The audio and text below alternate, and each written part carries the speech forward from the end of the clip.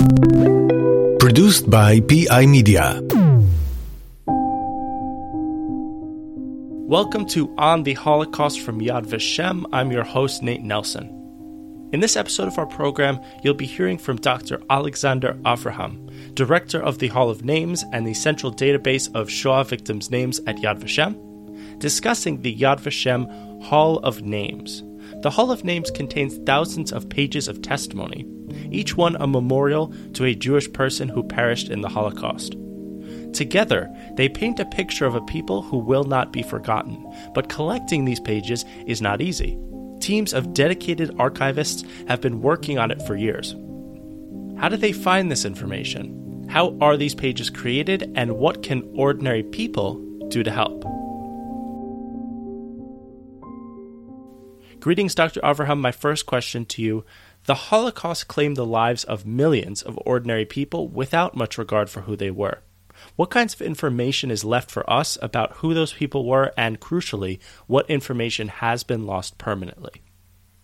Much of the information was lost because there are not so many records from the time of the Holocaust.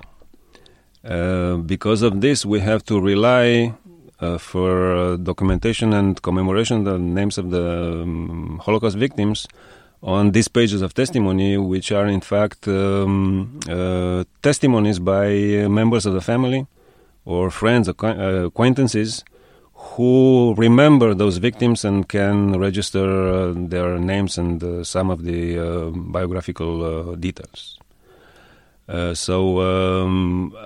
Until now, we have been able to document something like 4,800,000 names of Holocaust victims. Many of these names come from the pages of testimony, 2,700,000, and other names come from other sources, hundreds of sources. We are trying, for instance, to locate in different archives around the world, mainly in Europe, but not only, names of Holocaust victims. Sometimes we have personal cards from concentration camps, for instance, that some of them were preserved, many of them were destroyed during the Holocaust or the end of the Holocaust. We have partial records from ghettos. In most ghettos, this if there were registration lists or something like this, many were destroyed.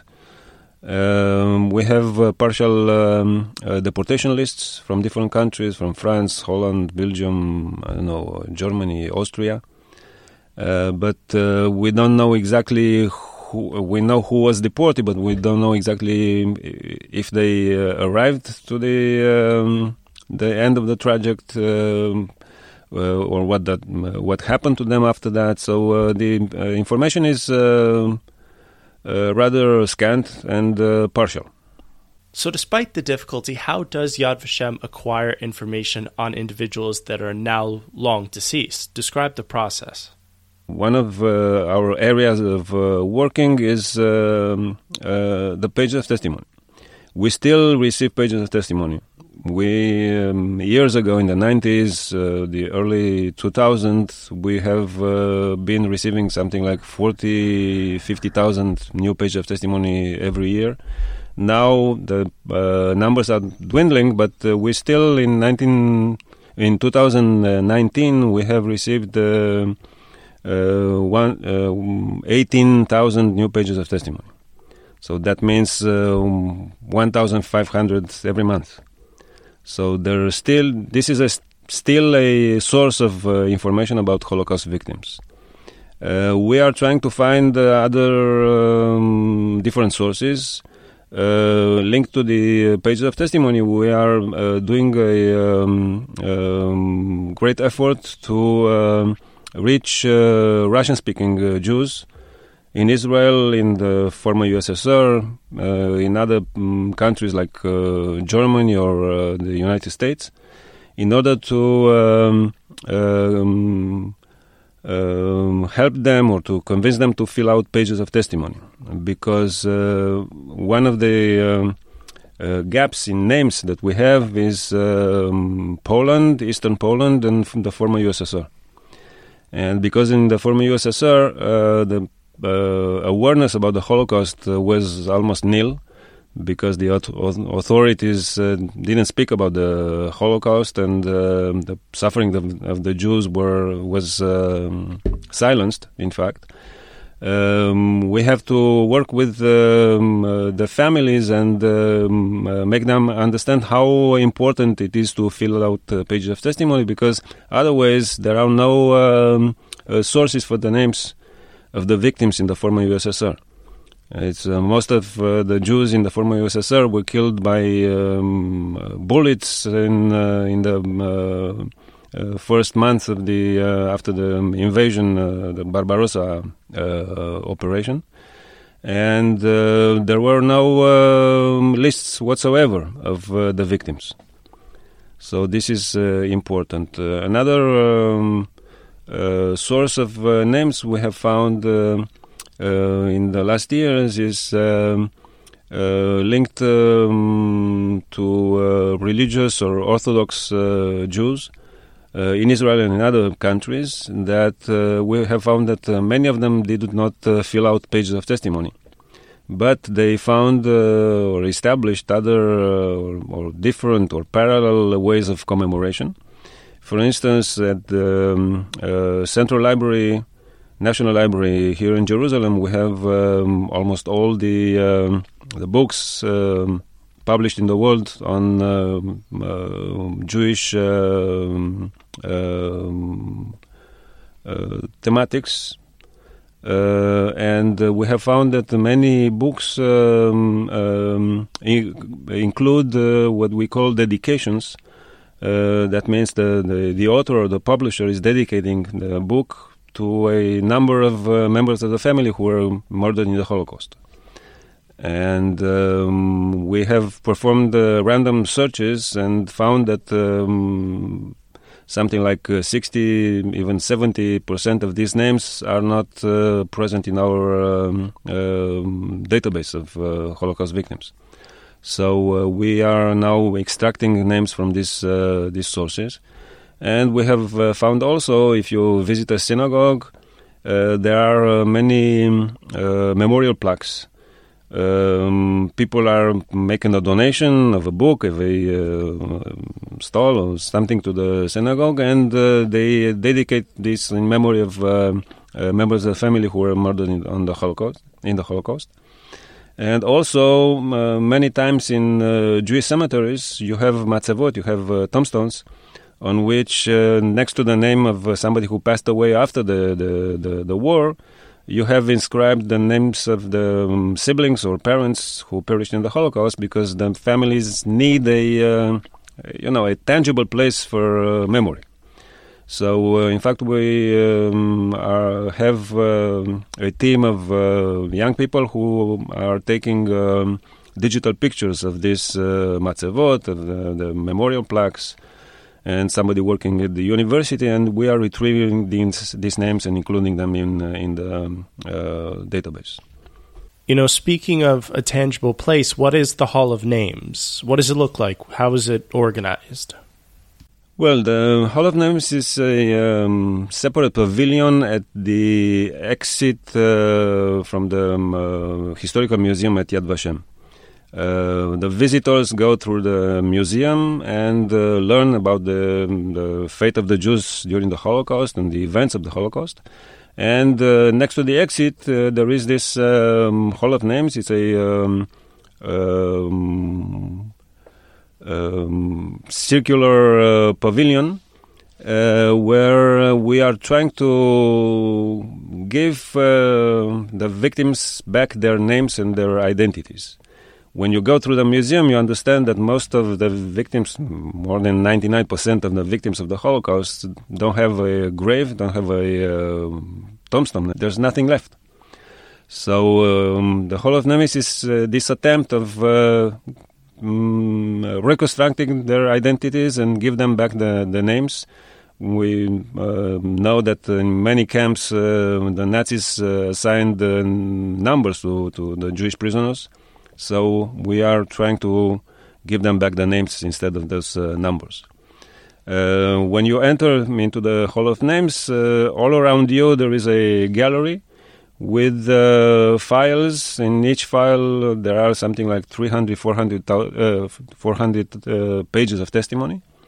So in fact, the whole collection of pages of testimony, more than 2,700,000, is stored and preserved in this Hall of Names, which is something like 8 meters high. And the entrance is at mid-level, let's say. So you can see, we can watch to the ceiling or to the bottom of this thing. It's very high, and all around you there are these pages of testimony.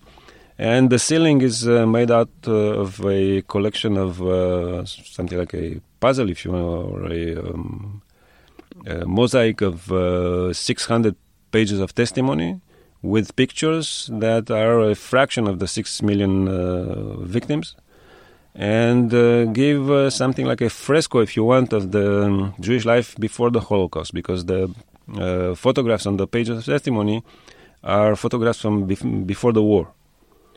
So we want to remember the victims not as victims, but as free people before they become victims. And, people with a future, with plans and something like this. So it's in fact a picture of the Jewish life before the tragedy. So I know the answer might appear obvious, but I want to hear your perspective. Why do we do this, or why should we do this? Because we want to remember, and we want others to know what happened. This comes not in a void, let's say. It's they say the Jews are the people of the book, but we are also the people of memory. It's a long tradition. If you sometimes, if you look in prayer books that were preserved in the families during during many generations, many times you have family trees going from generation to generation to generation. It's in the Jewish tradition. Many times people were very aware of the need to keep this link and to register the members of the family during this generation. So this is something, a continuation of a tradition, let's say. And it is something that also was very important to the survivors after the Holocaust, and many of them started to register the names of the victims in the DP camps, in the displaced person camps on German and Austrian territory after the liberation. They were just recently liberated, but one of the things that was important for those survivors was to document and commemorate the names of their mates in the camps that didn't make it, that they were killed in the Holocaust and could not survive. So, and then you have an attempt of by members of surviving members of the communities to reconstruct, let's say, the list of their friends, members of families, acquaintances from that specific community who were murdered in the Holocaust. So there are what we call Izkor books, monographs about the history of the different communities from the very beginnings up to the Holocaust. And many of these books, there are something like 1,300 books, Izkor books, that were published since the late 40s and 50s. And more than 800 of them have lists of the names of the victims from those communities. And we had a very important project of extracting the names from these lists into our database, because it was important to them and is important to us to put together all these names in order to remember. And, it's we are trying to document and commemorate not only the names. We are trying to document also the biographical details, including many times the professions of these people, what they were doing in their life before the Holocaust, and because we think that only like this we can, when you know who they were and what they did before the Holocaust, only then you can grasp the dimensions of the tragedy. It's because if you don't know what was before, you cannot understand what was lost. If you look in our database, you can find hundreds of people who were Hazanim, for instance, cantors in synagogues.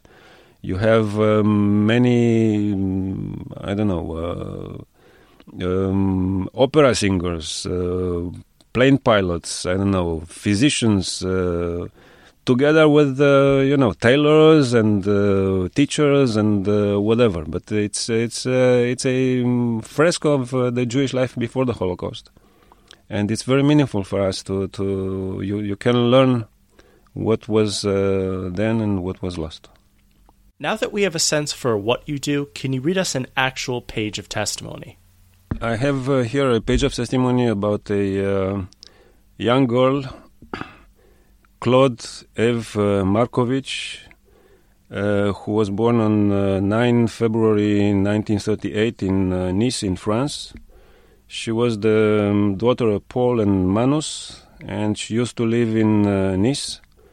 During the Holocaust, she was in hiding in a small place in southern France, in the Free Territory, Château de Lierre, Cap Pendu. And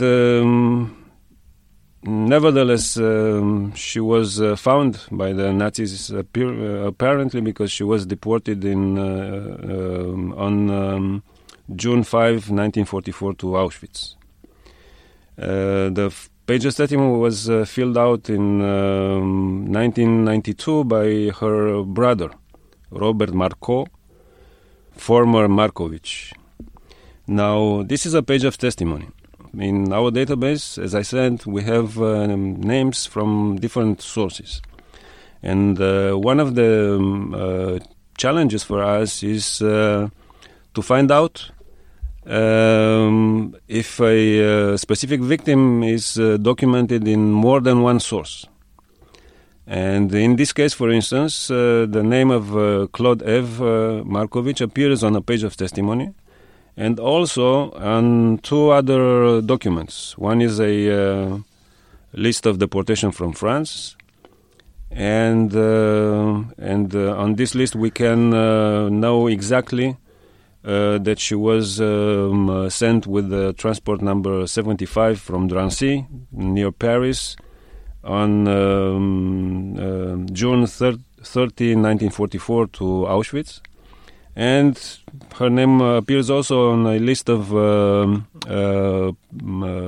persons who were reported as missing. There was a search service for missing persons. So in the last years, we are very active in this intent of linking together when it is possible and when there is more than one source, linking together the different sources that are related to one victim. And in this manner, we can sometimes reconstitute or put together a larger picture and understand more about the fate of these victims. We are using computer capabilities, algorithms, and so on, and trying to match different variants of first names, last names, places, and so on, and getting these clusters of different sources about a person. And in this case, attached to this page of testimony, we have also a drawing. This little girl, when she was in Drancy, in the camp, was writing to her cousin. And it is very interesting that we have, with pages of testimony, sometimes we have photographs of the victims. And in this case, we have not only a photograph, but also a small drawing that she was dedicating to her cousin. So we are trying in this manner, as I said, to learn who the victims were and to have a better understanding of their existence before the Holocaust. And for those listening who can't see what you're holding, what does it look like? Yes, she's draw a house and herself, I think. It's a little girl. The house is in fact a school. It is written école in school in French. And there is a drawing of herself as a young girl and a wreath of flowers or something like this, together with a tree. And she is saying in French that she is thinking of her cousin Jacques, and she is eager to have some news from him. So she was writing from the camp and trying to have news from the family. So quite literally a picture of Jewish life before the Holocaust, we might say.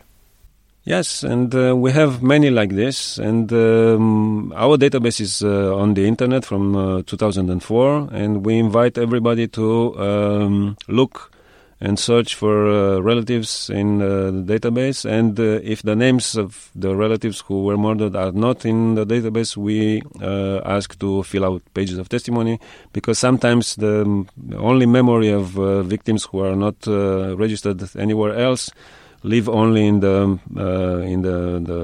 souvenirs, in the memories of their family members. Thank you, Dr. Avraham, for describing how you and your fellow archivists go about gathering information, organizing, and then presenting it in such a way where we can, hopefully, honor the memories of individuals wrongly taken from our planet. This has been On the Holocaust from Yad Vashem. I'm Nate Nelson. Listeners, thank you all for tuning in.